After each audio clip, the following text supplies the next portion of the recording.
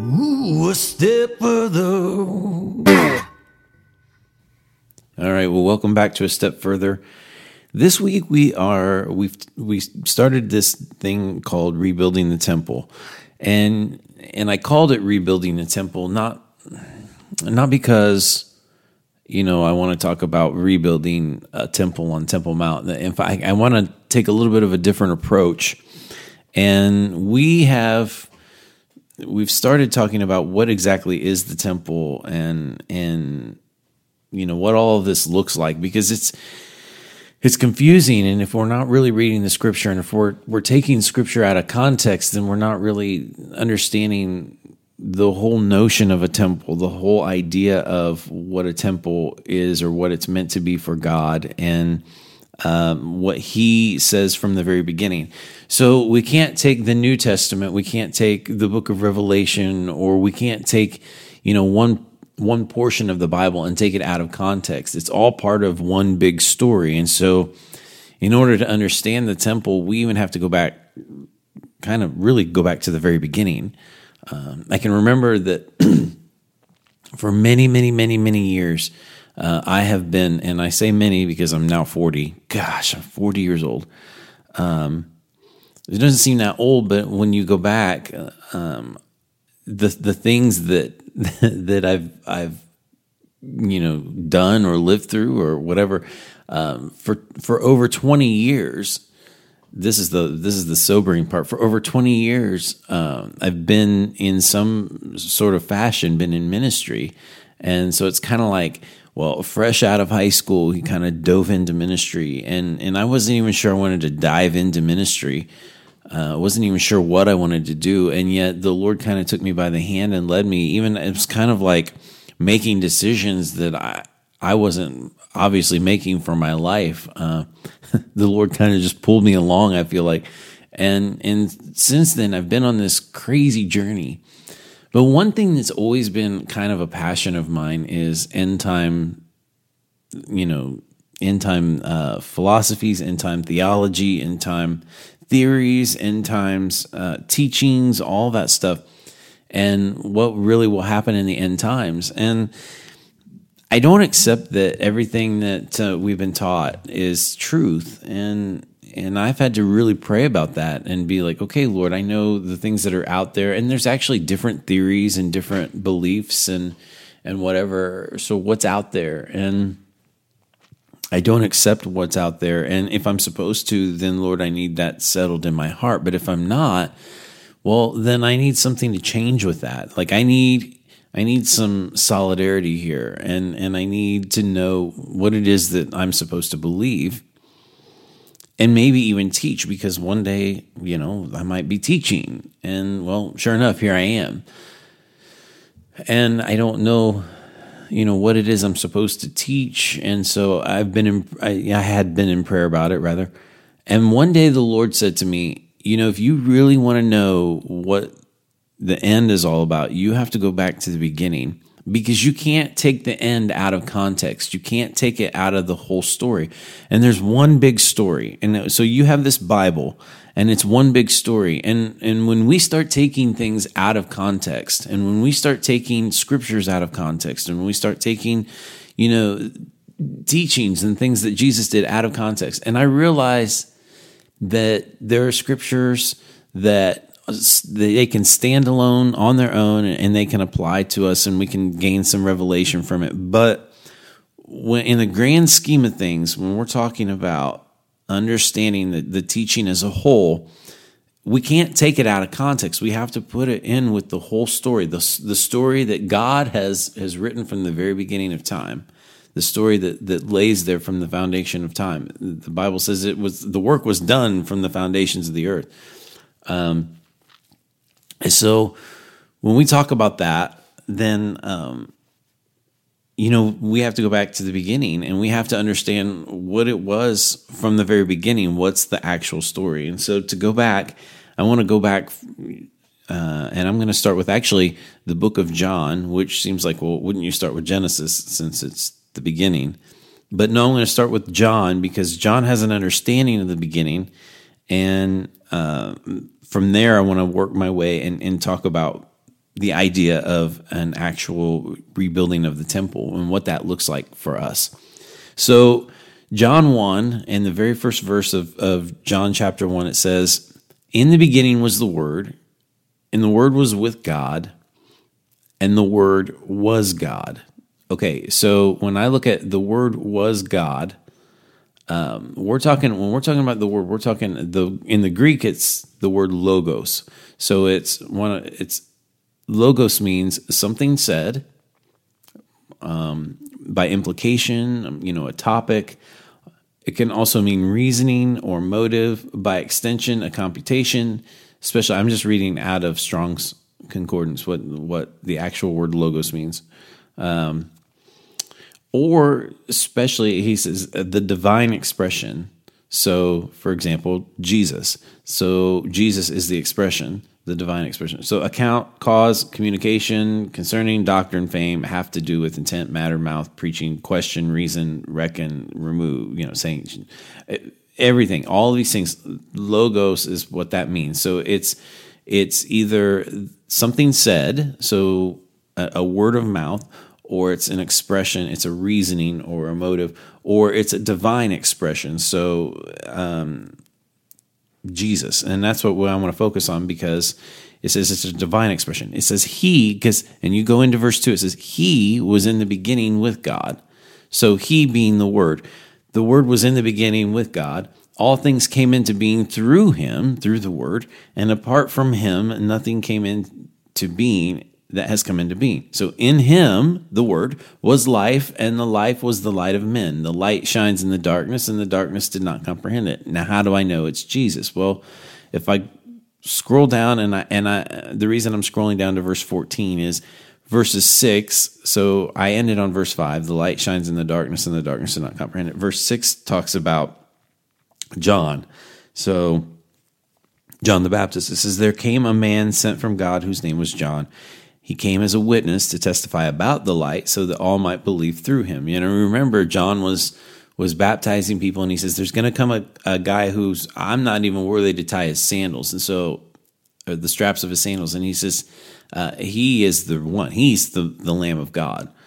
And so John was testifying about this light so that all might believe through him being John. He was not the light, but he came to testify about the light. So here we're seeing that the light is a person, but the Bible's saying he wasn't the light, but he was testifying about the light. So everybody asked John, well, are you the Messiah? Well, no, I'm not the Messiah, but there's one coming after me, and he is the Messiah. There was the true light, which coming into the world enlightens every man. That's verse 9. Verse 10, he was in the world, and the world was made through him, and the world did not know him. He came to his own, and those who were his own did not receive him. But as many as received him, to them he gave the right to become children of God. So if you receive this word, this light, that you would become children of God, even to those who believe in his name, who were born not of blood, nor of the will of the flesh, nor of the will of man, but of God. And then it says in verse 14, "And the Word became flesh and dwelt among us. We saw his glory. Glory is of the only begotten from the Father, full of grace and truth. And John testified about him and cried out, saying, This is he of whom I said, He who comes after me has a higher rank than I, for he existed before me. For his fullness we have all received, and grace upon grace." Okay, so I'm going to go back. So who is this Word? The Word is Jesus. And you can read every other gospel and see that is who John is talking about. So the Word is Jesus. And now, in the beginning was the Word was with God, and the Word was God. Now, here's what I don't understand about a lot of Christianity. And in effect, it's caused me to, I'm going to be honest with you, it's caused me to really question, am I believing what I'm supposed to be believing? Is there something lost in translation? Is there, what is the deal going on here? And there are many Christians who do not believe that Jesus is God. And so we have to go back and we go, now, wait a minute. Is Jesus God, or is he just, is there God and then there's Jesus? Are God the Father and God the Son and God the Holy Spirit, are they all God? Or is it God the Father, Jesus Christ, and then the Holy Spirit? Because the Bible says in Deuteronomy 6 that it says, "Hear, O Israel, the Lord our God, the Lord is one." He's one God. We don't believe in a pantheon of gods. We don't believe in multiple gods, and we're not polytheistic here. So is Jesus God? Or is he just a master? Well, here it says, "In the beginning was the Word was with God, and the Word was God." Well, now how do we reconcile all of that? If Jesus is God, and does that mean that we believe in multiple gods? Well, again, no. So I want to take you to Colossians chapter 1, and I'm going to go to verse 16. This is where we're going to reconcile this here. Actually, I want to go to verse 13. There's a lot. It's interesting when you read the Bible, especially in the New Testament, especially things that Paul wrote. There's always, you can't just seem to start with a verse. You almost have to start with the whole chapter, because he always has this "for" or "therefore" or "so." Having said that, kind of that mindset. So, because every time you see "for," then you can't, you have to put it back into its context. Or every time you see "therefore," or something like that, you have to. It's a thought in conjunction of something else that was already said. So now I have to go through this whole thing and go, okay, well, why? What's the context here? So, verse 13. I was going to go back to verse 14, but verse 13 starts this thought. It says, "For he rescued us from the domain of darkness and transferred us to the kingdom of his beloved Son." And you can go back, and I would challenge you. I'm not going to go back. This podcast is going to be super long if I keep going back. So I would challenge you to go back to chapter 1. Make sure that you're putting this all in context.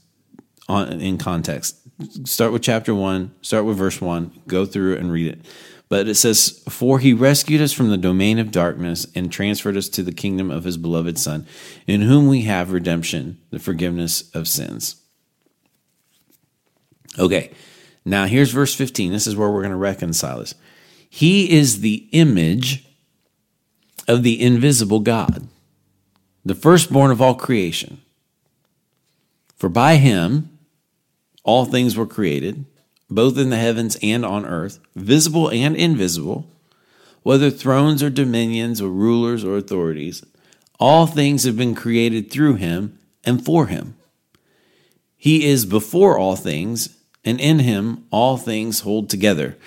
Now, I know that's Jesus, because if I go back to the book of John again,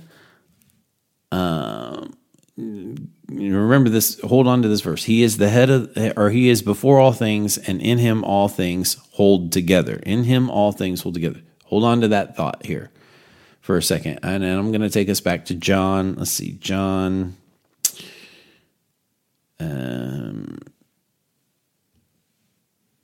We're going to go John 15. And we're going to start with verse 1.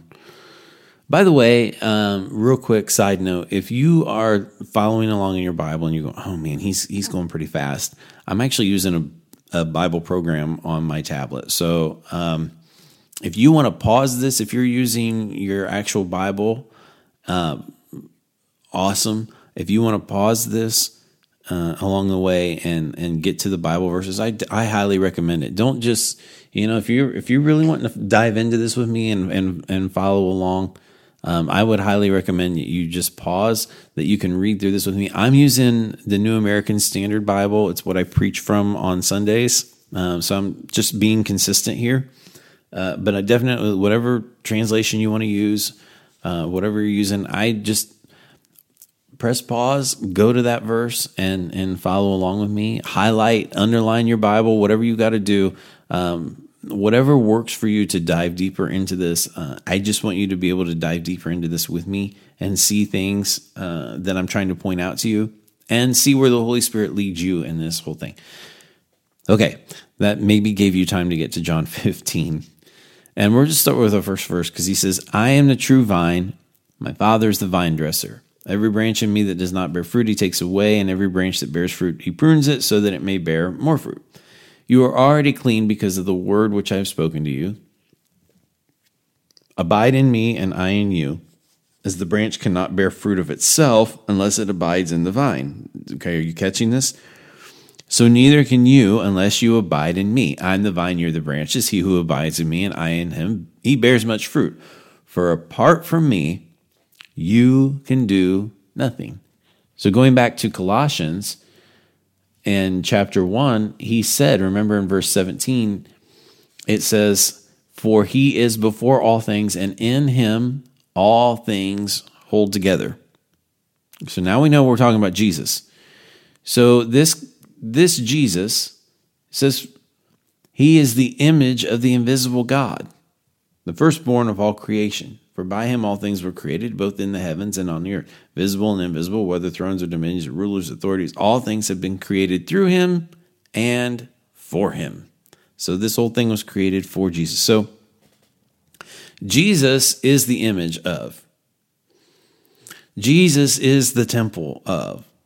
And now it's interesting because you go back to the Old Testament and you can see where Jesus has been here. I mean, we've seen Jesus before in the Old Testament. He's not, when he came to earth through the Virgin Mary, that was not the first time he has been to this earth. It's the first time he has been to this earth in the flesh, in a, let me back that up. It's the first time he's been here as a bondservant. It's the first time that he has been here where he emptied himself. He literally went through the whole process of being born the way that man is born and dying the way that man dies, like literally leaving this body, this flesh. Okay. But this is not the first time he has appeared on this earth. It's not the first time he's appeared on this earth. And so you go back and you go, well, where has he appeared then? Where have we seen him?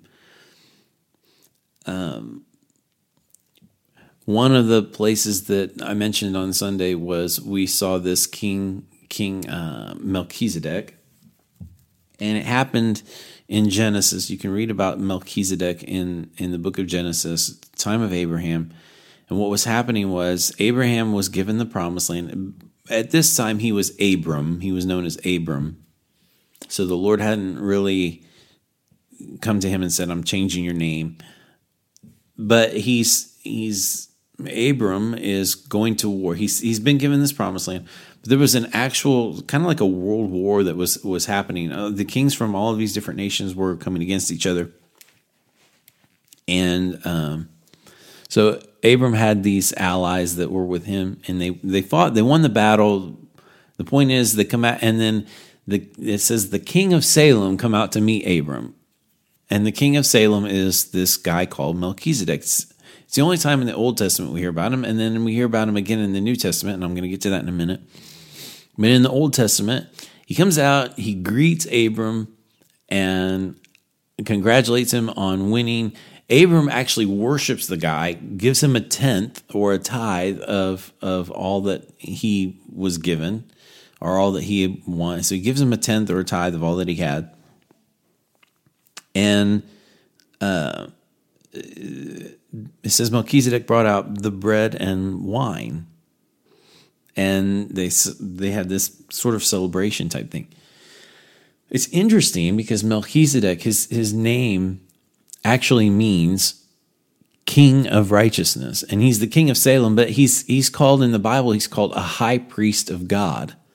Well, at that time, you didn't have the Levites who were the high priests, but they had this Melchizedek who was a high priest of God, and he was from Salem. Well, Salem, its root word is the same as shalom. So Salem actually means peace, like shalom, peace of the world.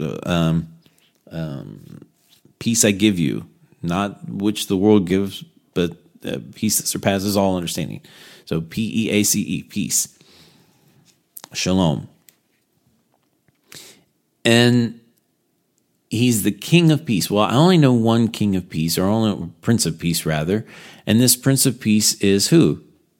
Jesus, right? We call him the Prince of Peace. And he is the King of Righteousness. Well, there's only one King of Righteousness that I know, and that is Jesus. So you might be saying, if you're out there and you're not really into Christianity yet and you're listening, or you're going, well, how do you know it's Jesus? Let me take you to Isaiah 9, and I want to start with verse 2. This is a prophecy about Jesus.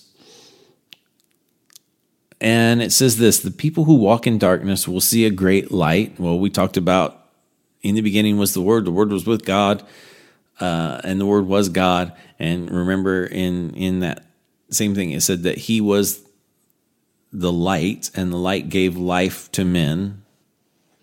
Right? Okay, so he was the light. The people who walk in darkness will see a great light. Those who live in a dark land, the light will shine on them. You shall multiply the nation. You shall increase their gladness. They will be glad in your presence and with the gladness of harvest, as men rejoice when they divide the spoil. For you shall break the yoke of their burden and the staff on their shoulders, the rod of their oppressor, as at the battle of Midian. For every boot of the booted warrior in the battle tumult and cloak rolled in blood will be for burning fuel for the fire. Verse 6, for a child will be born to us, a son will be given to us, and the government will rest on his shoulder, and his name will be called Wonderful Counselor, Mighty God, Eternal Father, Prince of Peace. Well, why is he called these things if it says a child will be born to us, a son will be given to us, and the government will rest on his shoulders, and his name will be called Wonderful Counselor, Mighty God, Eternal Father. Really, if he is the eternal, why was it that a child will be born to us? Because he already was. And that's the whole point, is that Jesus already was. In the beginning was the Word, and the Word was with God, and the Word was God. So he already was. It says, but he will be called Wonderful Counselor, Mighty God, Eternal Father, and then Prince of Peace. Now catch this, I'm not done. It says, there will be no end to the increase of his government, or of peace, on the throne of David and over his kingdom, to establish it and to uphold it with justice and righteousness from then on and forevermore. So he will be the King of righteousness. Well, that's Melchizedek, the King of righteousness. And it says Prince of Peace. So he is the King of Peace. That Salem, by the way, Salem was a city that was eventually won over by the Jebusites, and the Jebusites, David went in against God's will. David went in and actually purchased the city from the Jebusites, and that became the city of David, which later became the city that we know today as Jerusalem. Jerusalem, the name Jerusalem, again, S-A-L-E-M, is at the end of Jerusalem. The Salem was the Salem, that city that Melchizedek was from. I know I'm kind of over-explaining this, but I want you to see this here. The city of peace, that's what Jerusalem actually means. The name Jerusalem, Yerushalayim, means the city of peace. So it's really cool that we can see where the kind of the history of the city, but then to see exactly where is Jesus' throne going to be? It's going to be in Jerusalem. So the city of peace, it's going to be that city, and it's where David's throne was. It's where Jesus' throne will be, and that's where his government will have no end, and the increase of his government will have no end. There will be no end to peace. And it says, on the throne of David and over his kingdom, to establish it, uphold it, justice and righteousness from then on forevermore. Okay, so what I'm saying is that Jesus is the temple. Jesus is God. Jesus is the image of God. We have seen Jesus in the Old Testament. We saw it with Jacob. I mentioned that Sunday. Jacob wrestles an angel in Genesis 32. And he wrestles this angel who he comes to find out really is God. And you can read Genesis 32. It starts with verse 24, where Jacob is left alone at night. And just as the dawn is breaking, he's fighting this angel who says, let go. The Bible calls him a man.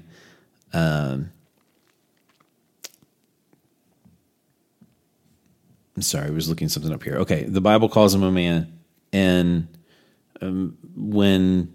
but Jacob's fighting him, and dawn's breaking, and the guy says, well, let me go. And Jacob says, no, I'm not letting you go until I get a blessing. Well, why would Jacob say that? Like, what is so special about this man that he thinks he's going to get a blessing from him? Well, so he knows something here, and the clue is what happens next. So he says, what's your name? Jacob says, Jacob. And he says, your name shall no longer be Jacob, but Israel, for you have striven with God and with men and have prevailed. And then Jacob asked him and said, please tell me your name. And the guy says, why do you have to ask my name? Like, you just literally fought me for a blessing. And you need to know my name. And it's almost like Jacob just needed confirmation that what he was doing, what he thought he was doing, he was actually doing. And that was fighting with God. So it says, so Jacob was blessed there, and it says that he named the place Peniel, for he said, I have seen God face to face. This is the thing that I don't get. Moses asked God, he says, Lord, let me see your face. And the Lord says, I can't let you see my face, because if you see my face, you're surely going to die. Well, then why is it that Jacob can see God face to face? Why is it that Abraham can see God face to face, and yet Moses couldn't? But when you actually, I'm going to teach you something here. When you actually go back into the word where Moses is asking this, now, and I want you to catch this really big and hold on to this, because this is going to seem really out there. But it says that Moses asked to see God's face, and God says, I can't show you my face. If you look upon my face, you're going to surely die. But God says, hide in the cleft of the rock, and I am going to show you. And the Hebrew word that's used there is achor, which we have translated to behind, like God's backside, like the hinder parts of who God is. So it's not really, in that regard, it wouldn't be answering Moses' prayer to say, yes, I'm going to show you my glory, because the glory's in the face. If you look upon my glory, you're going to die. But I'll at least show you my hinder part. I'll at least show you my backside. No, that's not necessarily what God was saying. That word achor can mean something from behind and then something far off, into the distant. Well, if God was going to show him something from behind, then we would have record of that, right? Well, guess who wrote the first 5 books of the Bible? Moses. He's the one who sort of edited it out and wrote it down. So whether stories were handed down to Moses, or whether God himself revealed the past to Moses, something from behind, because Moses again wrote down the historical record of creation. So perhaps God showed him something from behind, but then perhaps God showed him something off in the distance, something way off in the distant in the future, because that's what that word achor can mean as well, is something off in the distance, something off in the future. Well, what would that be? When would we have record that God showed Moses that? And the answer is yes. First of all, Moses knew that there was somebody coming who would be a type like Moses and who would save the people. Well, how did he know that? Well, then we go into the Gospels and we can read in the New Testament where Jesus is taken up to the Mount of Transfiguration, right? He takes 2 disciples with him, and they go up the mountain, and who is standing there on the mountain? Elijah and Moses. And then a voice comes out of heaven and said, this is my son whom I am proud of. And the Spirit rested upon him. And so Moses actually got to see the image of the invisible God. The Colossians called him the image of the invisible God. So Moses actually got his prayer answered where he got to see God's face. So Moses was taken, he hid in the cleft of the rock, and God showed him a vision. He took him into the future and showed him the fullness, the face of God. He answered that prayer. The reason I'm setting all of this up is I want us to see that Jesus is the temple of God. David wanted to build the temple in Jerusalem. God told him no. Of course, he let Solomon build the temple. But he told David that there's nothing here on this earth. We can read it in Acts. But there's nothing on this earth built by human hands that can contain God. So God can't exist in a temple built by human hands. And that was his point to David. It's not going to happen. And so because of that, what's going to contain? How are we going to see God? And yet Colossians says that Jesus is the image of the invisible God. But it doesn't stop there, because it says that if we are a part of the vine, Jesus said, I'm the vine and you are the branches. And he says, apart from me, you can do nothing. And again, going back to Colossians, that everything was created through him and for him, right? Everything was created through him and for him. And then it says, he is before all things, and in him all things hold together. So he is the head of the body, the church, and he is the beginning, the firstborn from the dead. This is verse 18. The firstborn from the dead, so that he himself will come to have first place in everything.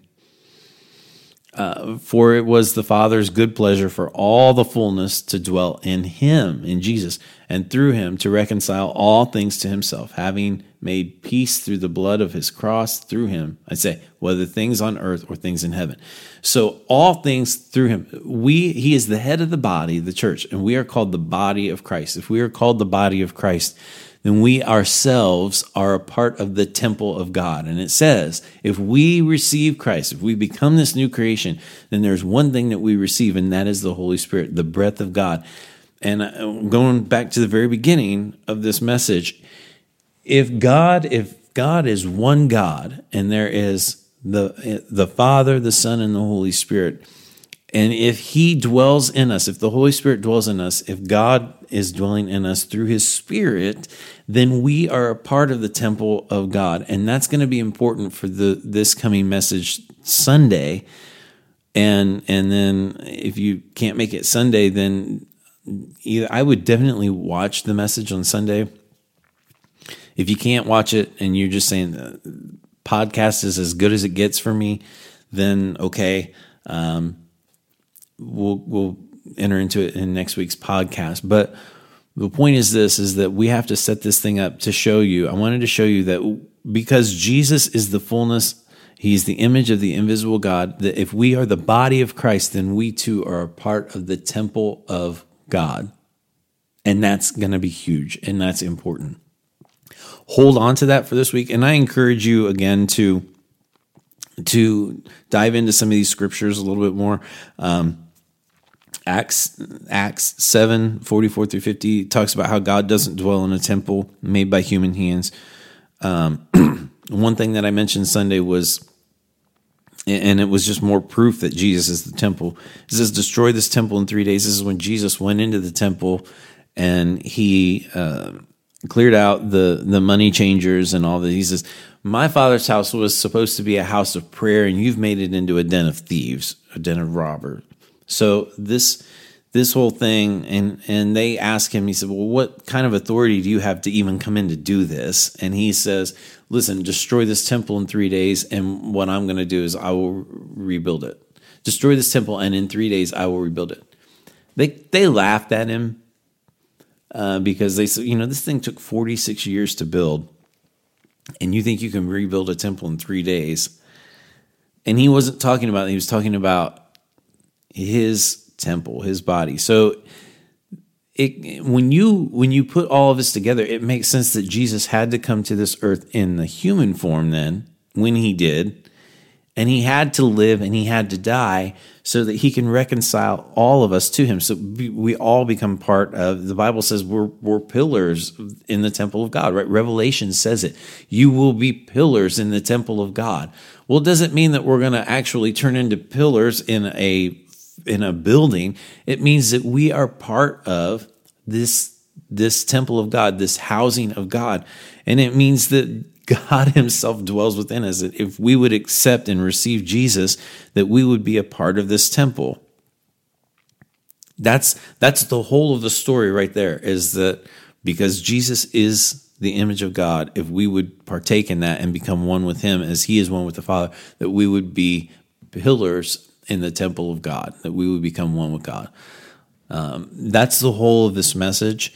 And that's important because of now things to come. There are things to come. And I don't think we're far off from what's to come, what I'm going to preach about on Sunday and in the next podcast. What things are to come. I don't think that we're far off on them. And I think that it's important to know our role. It's important to know that we are a part of the temple of God. And these things to come are, they come to affect or try to affect the temple of God. And that's us. And so we need to hang on to that and hang on to the thought that we are a part of the temple of God. And so as this teaching comes about, maybe it will make a little bit more sense about why things are happening in the world today, what's to come, and what to look for, and how to be prepared for it. Amen. So that's the message I have today. I pray that you would come on a Sunday. I would love to see you on a Sunday at 9:30. I pray also that you don't take my word for this, that you would dive deeper for yourself. I know that we're taking a step further into the messages that we do on Sunday, but take another step further. That doesn't end here. Keep going. Keep researching. Keep praying. The Bible, over and over, there is a reoccurring theme with Jesus, and it's why he spoke in parables. It's why there was prophetic parables. It's why it seems like prophecy in the Bible is a riddle that you have to figure out. It's done, and this reoccurring theme is that scholars aren't going to be able to just study it and come up with an answer. It wasn't meant for that. It was meant for anyone who sought Christ, anyone who sought the Holy Spirit, and sought after God wholeheartedly. Those are the people that would understand. Those are the people that would know and gain knowledge, because they're going to receive that knowledge and do with it what God wants, because they're in full surrender to God. That's what this is about. That's how we receive knowledge. So dive in further. Pray about it. See what God has for you and see what God reveals to you. Don't just take my word for it. I'm just another guy who seeks to surrender to the Lord and seeks to follow his way and his will, and to learn things from him and see what he has to teach. He is my teacher. That's that. I mean, I can hear things from other people and test the spirits and all that stuff, just the way the Bible says. But at the end of the day, he's my teacher, and he should be your teacher too, not me. So definitely test it out, see what he has to say, and do that. The verses that I had, again, were Colossians 1, and I essentially went from 13 to 20. And I had John 1, I had Isaiah 9, which talks about the child is born to us, and that was 9, 2 through 7, I believe. Genesis 14 talks about Melchizedek. Definitely dive into that. You can read about Jacob's fight in Genesis 32. And then you can read about John 2 is where Jesus destroys the temple. And anyway, all of those things were verses that I used. Dive deeper into them. If you weren't able to pause, if you were just kind of listening, dive deeper into those verses and pray about it. And I'm going to shut up now because I feel like now I'm starting to ramble. But I hope you have a wonderful week, and I do look forward to seeing you on Sunday at 9:30. If you can't make it there, we have our videos we have Facebook Live, and then hopefully we can get them uploaded to YouTube as well. So I love you, and again, I hope to see you soon.